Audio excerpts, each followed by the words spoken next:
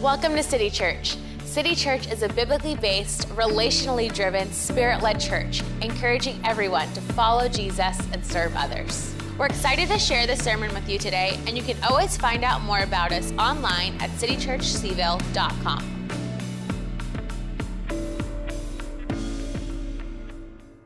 Well, good morning, everyone. Let's try that again. Good morning, everyone. Hey, if you have quarantined with someone, turn and give them a fist bump. Say good morning. No one else, just them. Well, it's so good to be back in person here at City Church Central. We had an awesome 9 a.m. service. I want to greet all of you who are online, and always you need to know that we are so grateful that you're joining with us. Many aren't comfortable gathering together yet, and so we acknowledge that, but thank you for those that are here with us at City Church Central. This sermon that I'm going to preach this morning is part of a Holy Spirit series that we began several weeks ago to really focus on the work of the Holy Spirit. The subtitle to this morning's sermon is The Holy Spirit, the Comforter has come. The Comforter has come. Now, the context for that is kind of set up by an experience that I had several years ago with my father. My father passed away in March, and I was there visiting my mom and my dad in Greenville, South Carolina. That's where they retired to. And so I was down visiting mom and dad with my family, and I'm there in the dining room. They kind of had an open dining room, that their living room was there, and my dad's in the doorway, and he looks at me, he says, "Pete, what do you want?" And he asked that question. He wasn't looking at me. He was kind of looking around the room. And it dawned on me that my dad was basically saying, "What do you want in the house? What do you want to have?" Well, you got to know my dad is thoroughly German, very unemotional, and I knew that this was kind of a segue into the fact that he wasn't going to live forever. And so my dad said, "Well, what do you want?" And I said, "Dad, honestly, I don't want anything." I really didn't, because here's why. I have my own dining room set. I have my own couch. I have my own chairs. I really didn't want anything. And so I said to my dad, "Dad, I really don't want anything." And then I looked at him, and I could tell he was getting offended because I didn't want any of his stuff. So I said, "Dad, okay, I'll take that painting, and I'll take that there." And I pointed at two random things. And then he said, "Good." And I said, "Well, why are you?" I thought maybe he was going to tell me he had something and, physical, and it was precipitating this conversation. I said, "Dad, is everything okay?" And he just said, "No, Pete, I'm totally fine, but I'm not going to live forever." I said, "Wow, that was random." And he said, "Want anything else?" I said, "No, I'm good. Got everything else." Now, the truth of it is, the reason why I didn't want anything else was I already had what I wanted. I already owned it. He had given it to me years earlier, and this is what I had that I had always wanted. Can you see this? So I grew up on a farm in Wisconsin, and these are arrowheads from our farm. Now, the reality of it is, I did not find them. These were actually in a drawer in our home that we had lived in. We lived in a very old farmhouse. And I remember one time we were eating a meal together as a family. I'm the youngest of three boys. And my oldest brother, Fred, in the middle of dinner, pointed at this set of drawers, this built-in set of drawers that had been painted so many times that you could tell they hadn't been open in years. And my brother, Fred, looks at the family and goes, "I wonder what's in those drawers." And my dad said, "Why don't you find out?"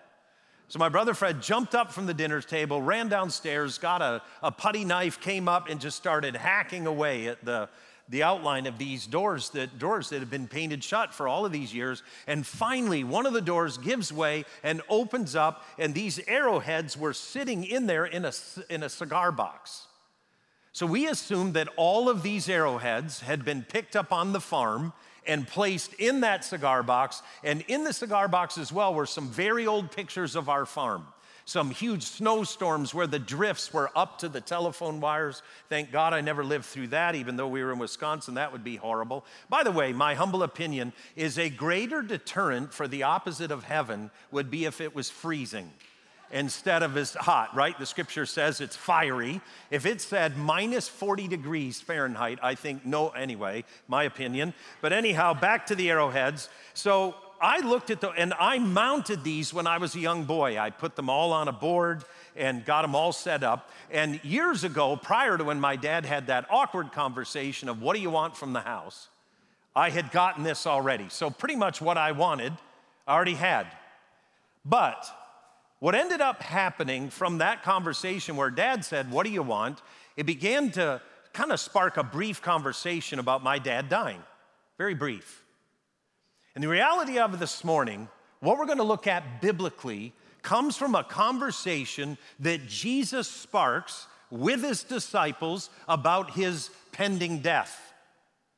Now, the scriptures we're going to look at, there's going to be a chunk of them. Normally, I don't do this, but we're going to read a chunk of them very quickly.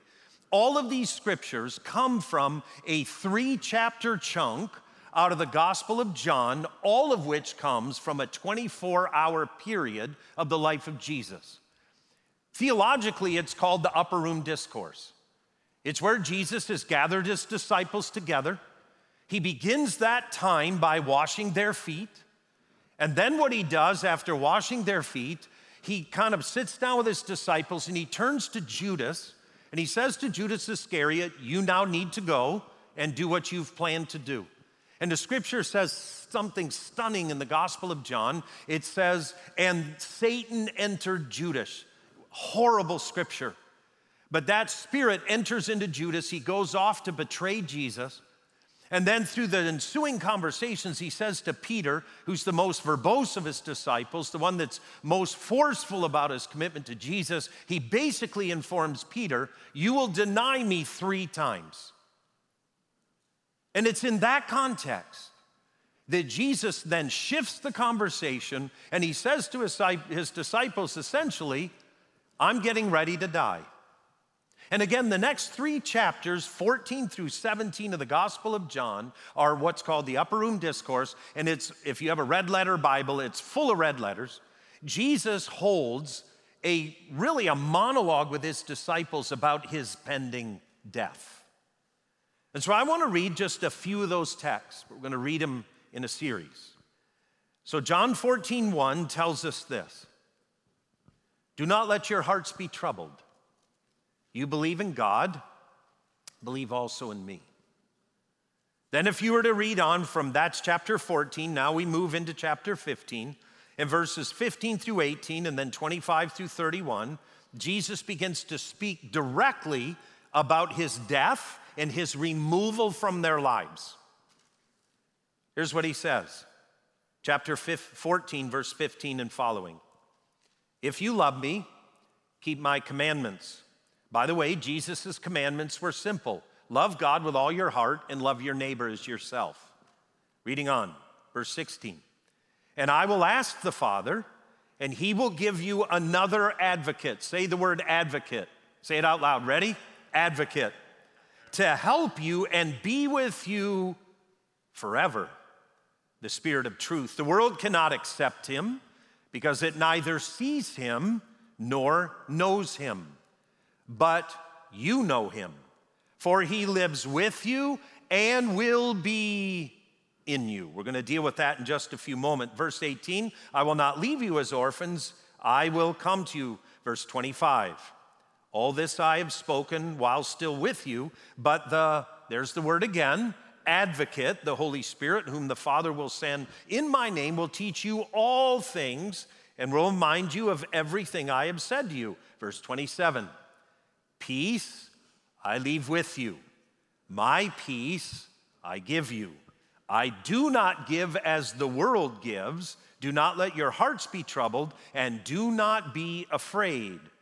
Verse 28, you heard me say, I'm going away, and I am coming back to you. If you love me, you will be glad that I'm going to the Father. Now, just pause for a moment. Imagine you're with Jesus. You've walked with him for 3.5 years. Judas Iscariot has just exited. Jesus just told the most forceful among you that he will betray Jesus 3 times.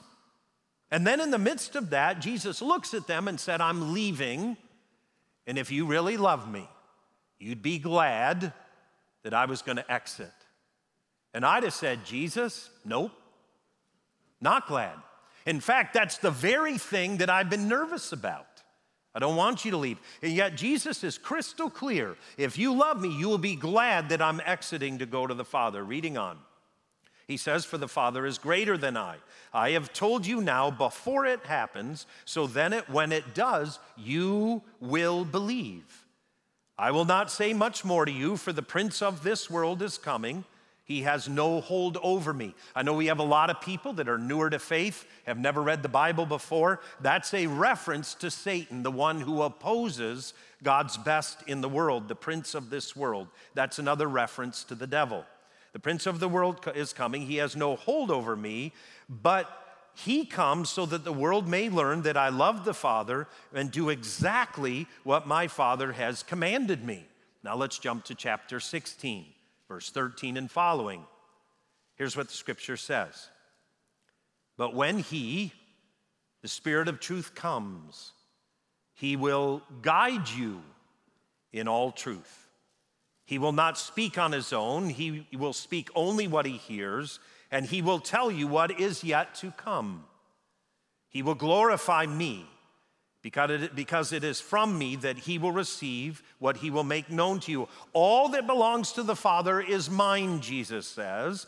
That is why I said the Spirit will receive from me what he will make known to you. And then last text, John 16:33. I have told you these things so that in me you may have peace. In this world you will have trouble, but take heart, I have overcome the world. If you were to sit down and read that upper room discourse, that last 3 chapters that Jesus brings in the last 24 hours of his life, you would find that it's inspiring. And the reality of it is, oftentimes, and I don't say this to sound morbid, but if you've ever sat down and spoken with someone who knows they're near the end of their life, or you've been to a funeral, you would discover they can be strangely inspiring. It's really strange. I've noticed pastorally that there are many funerals that I've officiated where when people get done speaking of the person that has passed, people leave inspired to live a better life. It's also true on the other end of life. I've noticed oftentimes at baby dedications, people get inspired. As a matter of fact, I did one yesterday in someone's backyard. There's a family that's part of City. They have a young son that just turned a year old, and they wanted to dedicate him to the Lord. So we met on their back porch. They had a very limited number of friends and family there, and we dedicated this little young man to the Lord. What was amazing, and I've seen it over and over, is much like when looking at the end of life, in looking at the beginning of life, there were people who were there, specifically the godmother and the godfather. What they said was inspiring, and here's what they said. They said that they feel challenged to live a better life. Because this little guy, as the godfather and the godmother, this little guy will need godly examples. They're gonna need examples in their lives. So much like the end of life conversation, the beginning of life conversation, there's often an inspiring element to it. If you read Jesus's 3 chapters where he talks about the end of his life, it could be taken as inspiring, really could be. When you think about the end of life, and I was thinking about that inspirational aspect, I thought of a country song, and I don't know many of them. If you love country, that's okay. God likes other forms of music better. But there's a song by Tim McGraw, My Daughters Love Country. I remembered hearing this song about the end of life, and it was so inspiring. It's by Tim McGraw, and the title of the song is Live Like You Are Dying. It's powerful. I'll read some of the lyrics.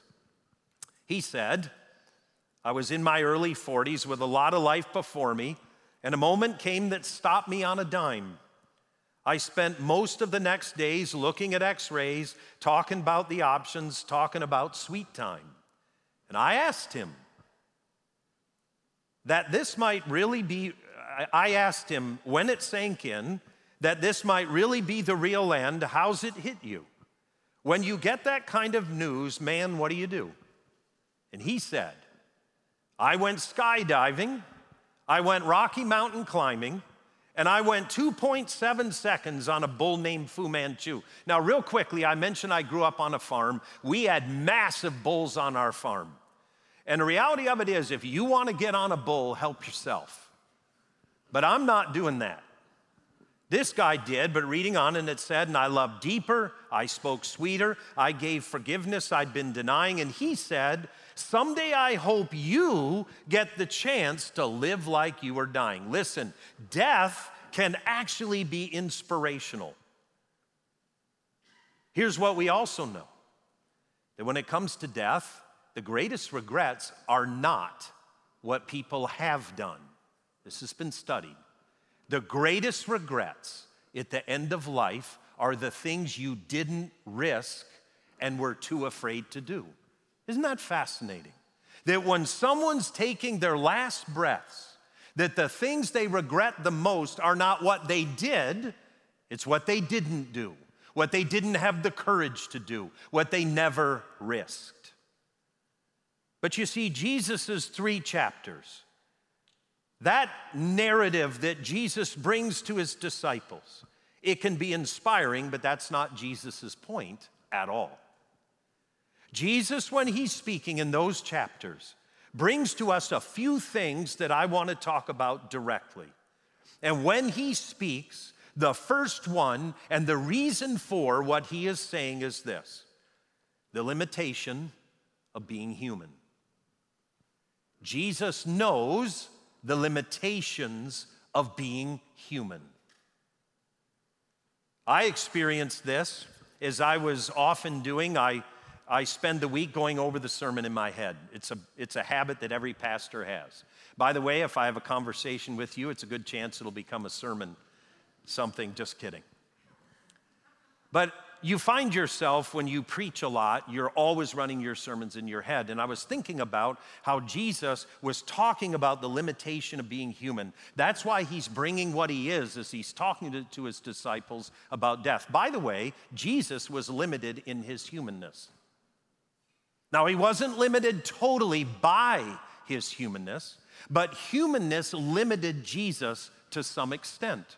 Jesus referenced that. Now, spiritually, he's able to do whatever God's reality is, but being fully human meant and means that Jesus understood the limitations of being human. So when he talks about his departure, he looks at his disciples and he begins to talk about what we're diving into now, but it was because Jesus understood the limitations of humanness. So this week, I actually had to repair something at my house. It's the 3rd time I've done it, and I'm getting tired of fixing it. But we have a 9 to 10 inch thick concrete slab over the roof of our garage. That slab is our back deck. Now, it's a 50-year-old piece of concrete, and there's expansion cracks, and when the expansion, it'll move a 1/2 inch between the heat and the cold, and when it does that, you get these cracks, water gets down in there, freezes in the winter, and big chunks begin to break off in the spring. So what I did was, I was out there fixing it. And while I'm fixing those expansion cracks and I pry out these big chunks and I'm filling it in and I'm using this quick set concrete and I'm out there, the sun comes up, it's like 90 degrees. It's not drying in 20 minutes, it's drying in 10 minutes. And so now I'm mixing the mortar, I'm trying to stay ahead of all this stuff, and I'm sitting there and I thought to myself this thought. Maybe I'm weird, but here's what I thought. I thought this: I wish there were 3 of me. I wish there was one that could sit here and continue to fill these holes with this quick-set concrete. I wish there was another one that could go to Lowe's and get more quick-set concrete because I'm cheap and I didn't buy enough again. And then I wish there was a 3rd of me that could go into the kitchen and get a drink of water because I'm dying of thirst, but I can't stop doing this because the concrete is setting up. And so I literally said out loud, I said, man, I wish there were 3 of me. And in that moment, the Holy Spirit kind of spoke to my heart about illustrating the idea of humanness. It's this: one of the best things we can ever do as a follower of Jesus is come to grips, with our humanness. Come to grips with it. Understand what that means as a follower of Jesus, where we recognize that we are human And Jesus is speaking to his disciples about their humanness and their need of the infilling of the Holy Spirit, which is where we're headed to next. And yet Peter revolts against that and says, I'll do this and I'll do that. And Jesus says, no, you won't. You're human. You won't. And so understanding our humanness has so much to do with what Jesus is speaking to his disciples about. And listen, in the Older Testament, as you were thinking through, as we were reading those scriptures in John, where Jesus is talking about the Holy Spirit coming upon people and the Holy Spirit dwelling in people. When you think about the Holy Spirit in the Older Testament, it's almost as though there was a limitation there as well. Because what you see in the Older Testament is, almost never is the Holy Spirit mentioned as dwelling in someone. The Holy Spirit came on people in the Older Testament, but never dwelt in them. And if it does dwell in, it's rare and temporary. Rare and temporary. A classic example in the Older Testament is Samson. So Samson has the Holy Spirit come upon him. He gets this surge of strength. He does superhuman things. And then the Spirit of God leaves him and he goes back to being built like me. I'm convinced that Samson was built like me. He wasn't muscle bound. When people looked at him, they couldn't believe he could pull off what he was doing. And it was because the Spirit of the Lord came on him. We see the same thing with some of the judges in the Older Testament, the kings in the Older Testament, the prophets in the Older Testament. There was a temporary coming upon them of the Spirit. They would do supernatural things. Then the Spirit would lift off and retract himself. And yet Jesus now in the Newer Testament is speaking of the fact that in John, he begins to talk about how the Holy Spirit won't just come on you, but will live in you. It's the greatest transition of God from the Older to the Newer Testament other than the incarnation of Christ. It's the greatest move of God, where the Spirit of the Lord now is available to anyone who would follow Jesus to live in them. So let's pick up our reading in chapter 14, verse 16. Here's what Jesus said, just to remind us, we read it earlier. He says, and I will ask the Father, and he will give you another, what's that word? Advocate, to help you and to be with you forever, the Spirit of truth. The world can't accept him because it neither sees him nor knows him, but you know him, for he lives with you. And then what's the next phrase? He will be where? In you. Transition from Older to Newer Testament. The Spirit of God, which is on you, will now live in you. Now, a couple of times when we were reading, the word advocate came up. This is an important word to understand. Jesus calls the Holy Spirit Parakletos. It's a unique way of viewing the Spirit that Jesus wanted his disciples to know and he wants us to know. The word Parakletos is actually a legal term. The closest in our culture would be an attorney. But in Jesus' day, a Parakletos was something that a Jewish person would hire to go into a Roman court. So here you're Jewish, you don't really understand how the Roman system works, but Rome had conquered all the known area. You're there, you're appearing in a Roman court, and you would hire a parakletos. Para means with, and the other word means to be called to. So with to, called to be with someone. And so when Jesus speaks of the Holy Spirit, he speaks of someone that comes to stand with you, is called to be with you, and in that parakletos in the Roman legal system would literally be your guide. They would help you understand things about the Roman court system you didn't know. They would whisper in your ear about what to say, how to respond, what points to move, where to back off. It was actually far more intimate than an attorney. That's a parakletos. And when Jesus looks at his disciples, he says, trouble's coming. And when trouble hits, never forget, there's a parakletos, and he can guide you into all truth. Remember that word is guide. He'll guide you into all truth, and he won't just be on you, he'll live in you. And then there's John chapter 16, verse 13. Jesus speaking, just to remind us, says, but when he, the Spirit of truth, comes, he will guide you into all truth. And then lastly, John chapter 14, verse 27. Here Jesus speaking says, "Peace I leave with you, my peace I give you. I do not give to you as the world gives. Do not let your hearts be troubled, and do not be afraid." You know what's stunning about Jesus' statement? He says, "My peace I give you, not as the world gives." One of the reasons why he makes this reference is because there had been a Roman leader who had declared peace for the entire world. It was Augustus Caesar. And he had declared Pax Romana for the entire world, Roman peace.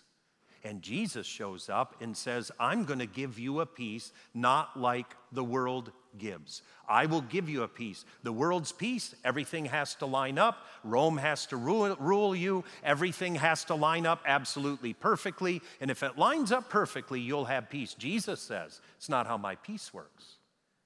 I'm going to give you a peace that is unlike any peace that is available in the world." Well, as we put feet to our faith and we think about Jesus' promise of the Holy Spirit, I think there's no better time in our culture than to be reminded again that the Comforter has come. By the way, the word comforter is the exact same word for advocate. And so as we think about our lives, we think about things that are in front of us. If you are like I am, you can listen to one news broadcast and agree with that. Then you listen to the next broadcast, you agree with that. You'll read one scientific paper and say, that person knows what she's doing. Then you read the next one and you go, that guy knows exactly what he's doing, and all of it seems to oppose each other. Jesus promises a spirit, a person of a spirit. Spirit is He. He's the Parakletos. And He's been brought here to guide us, to live in us. And what He does for us isn't circumstantial. It's based upon putting our faith, hope, and trust in Jesus. My concern as a pastor is that many of us in this room or live streaming online, that you have sensed that you have lost your peace. You don't know what to do. You don't know where to turn. If that's where you're at, we need an openness to the Parakletos. We live in a day where human ingenuity and human strength is relied on way too much, as well as with followers of Jesus.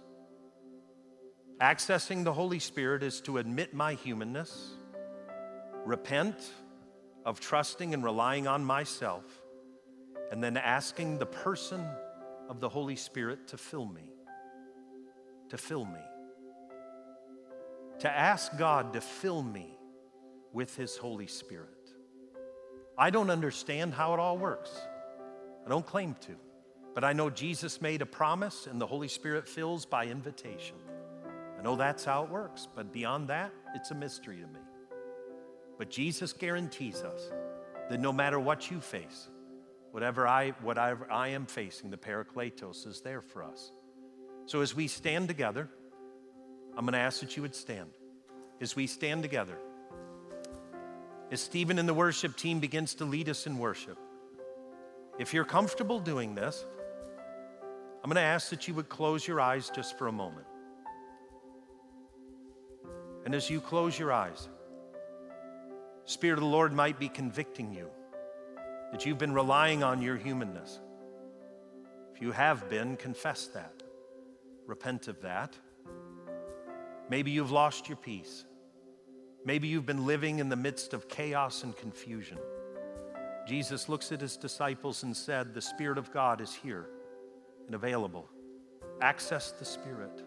And in the midst of that, He will guide you into all truth. He will bring you the peace of God. Take a few moments as we begin to worship. Stay in a posture of receptivity and humility before God and invite God's presence, the Parakletos of God, to dwell in you and to fill you.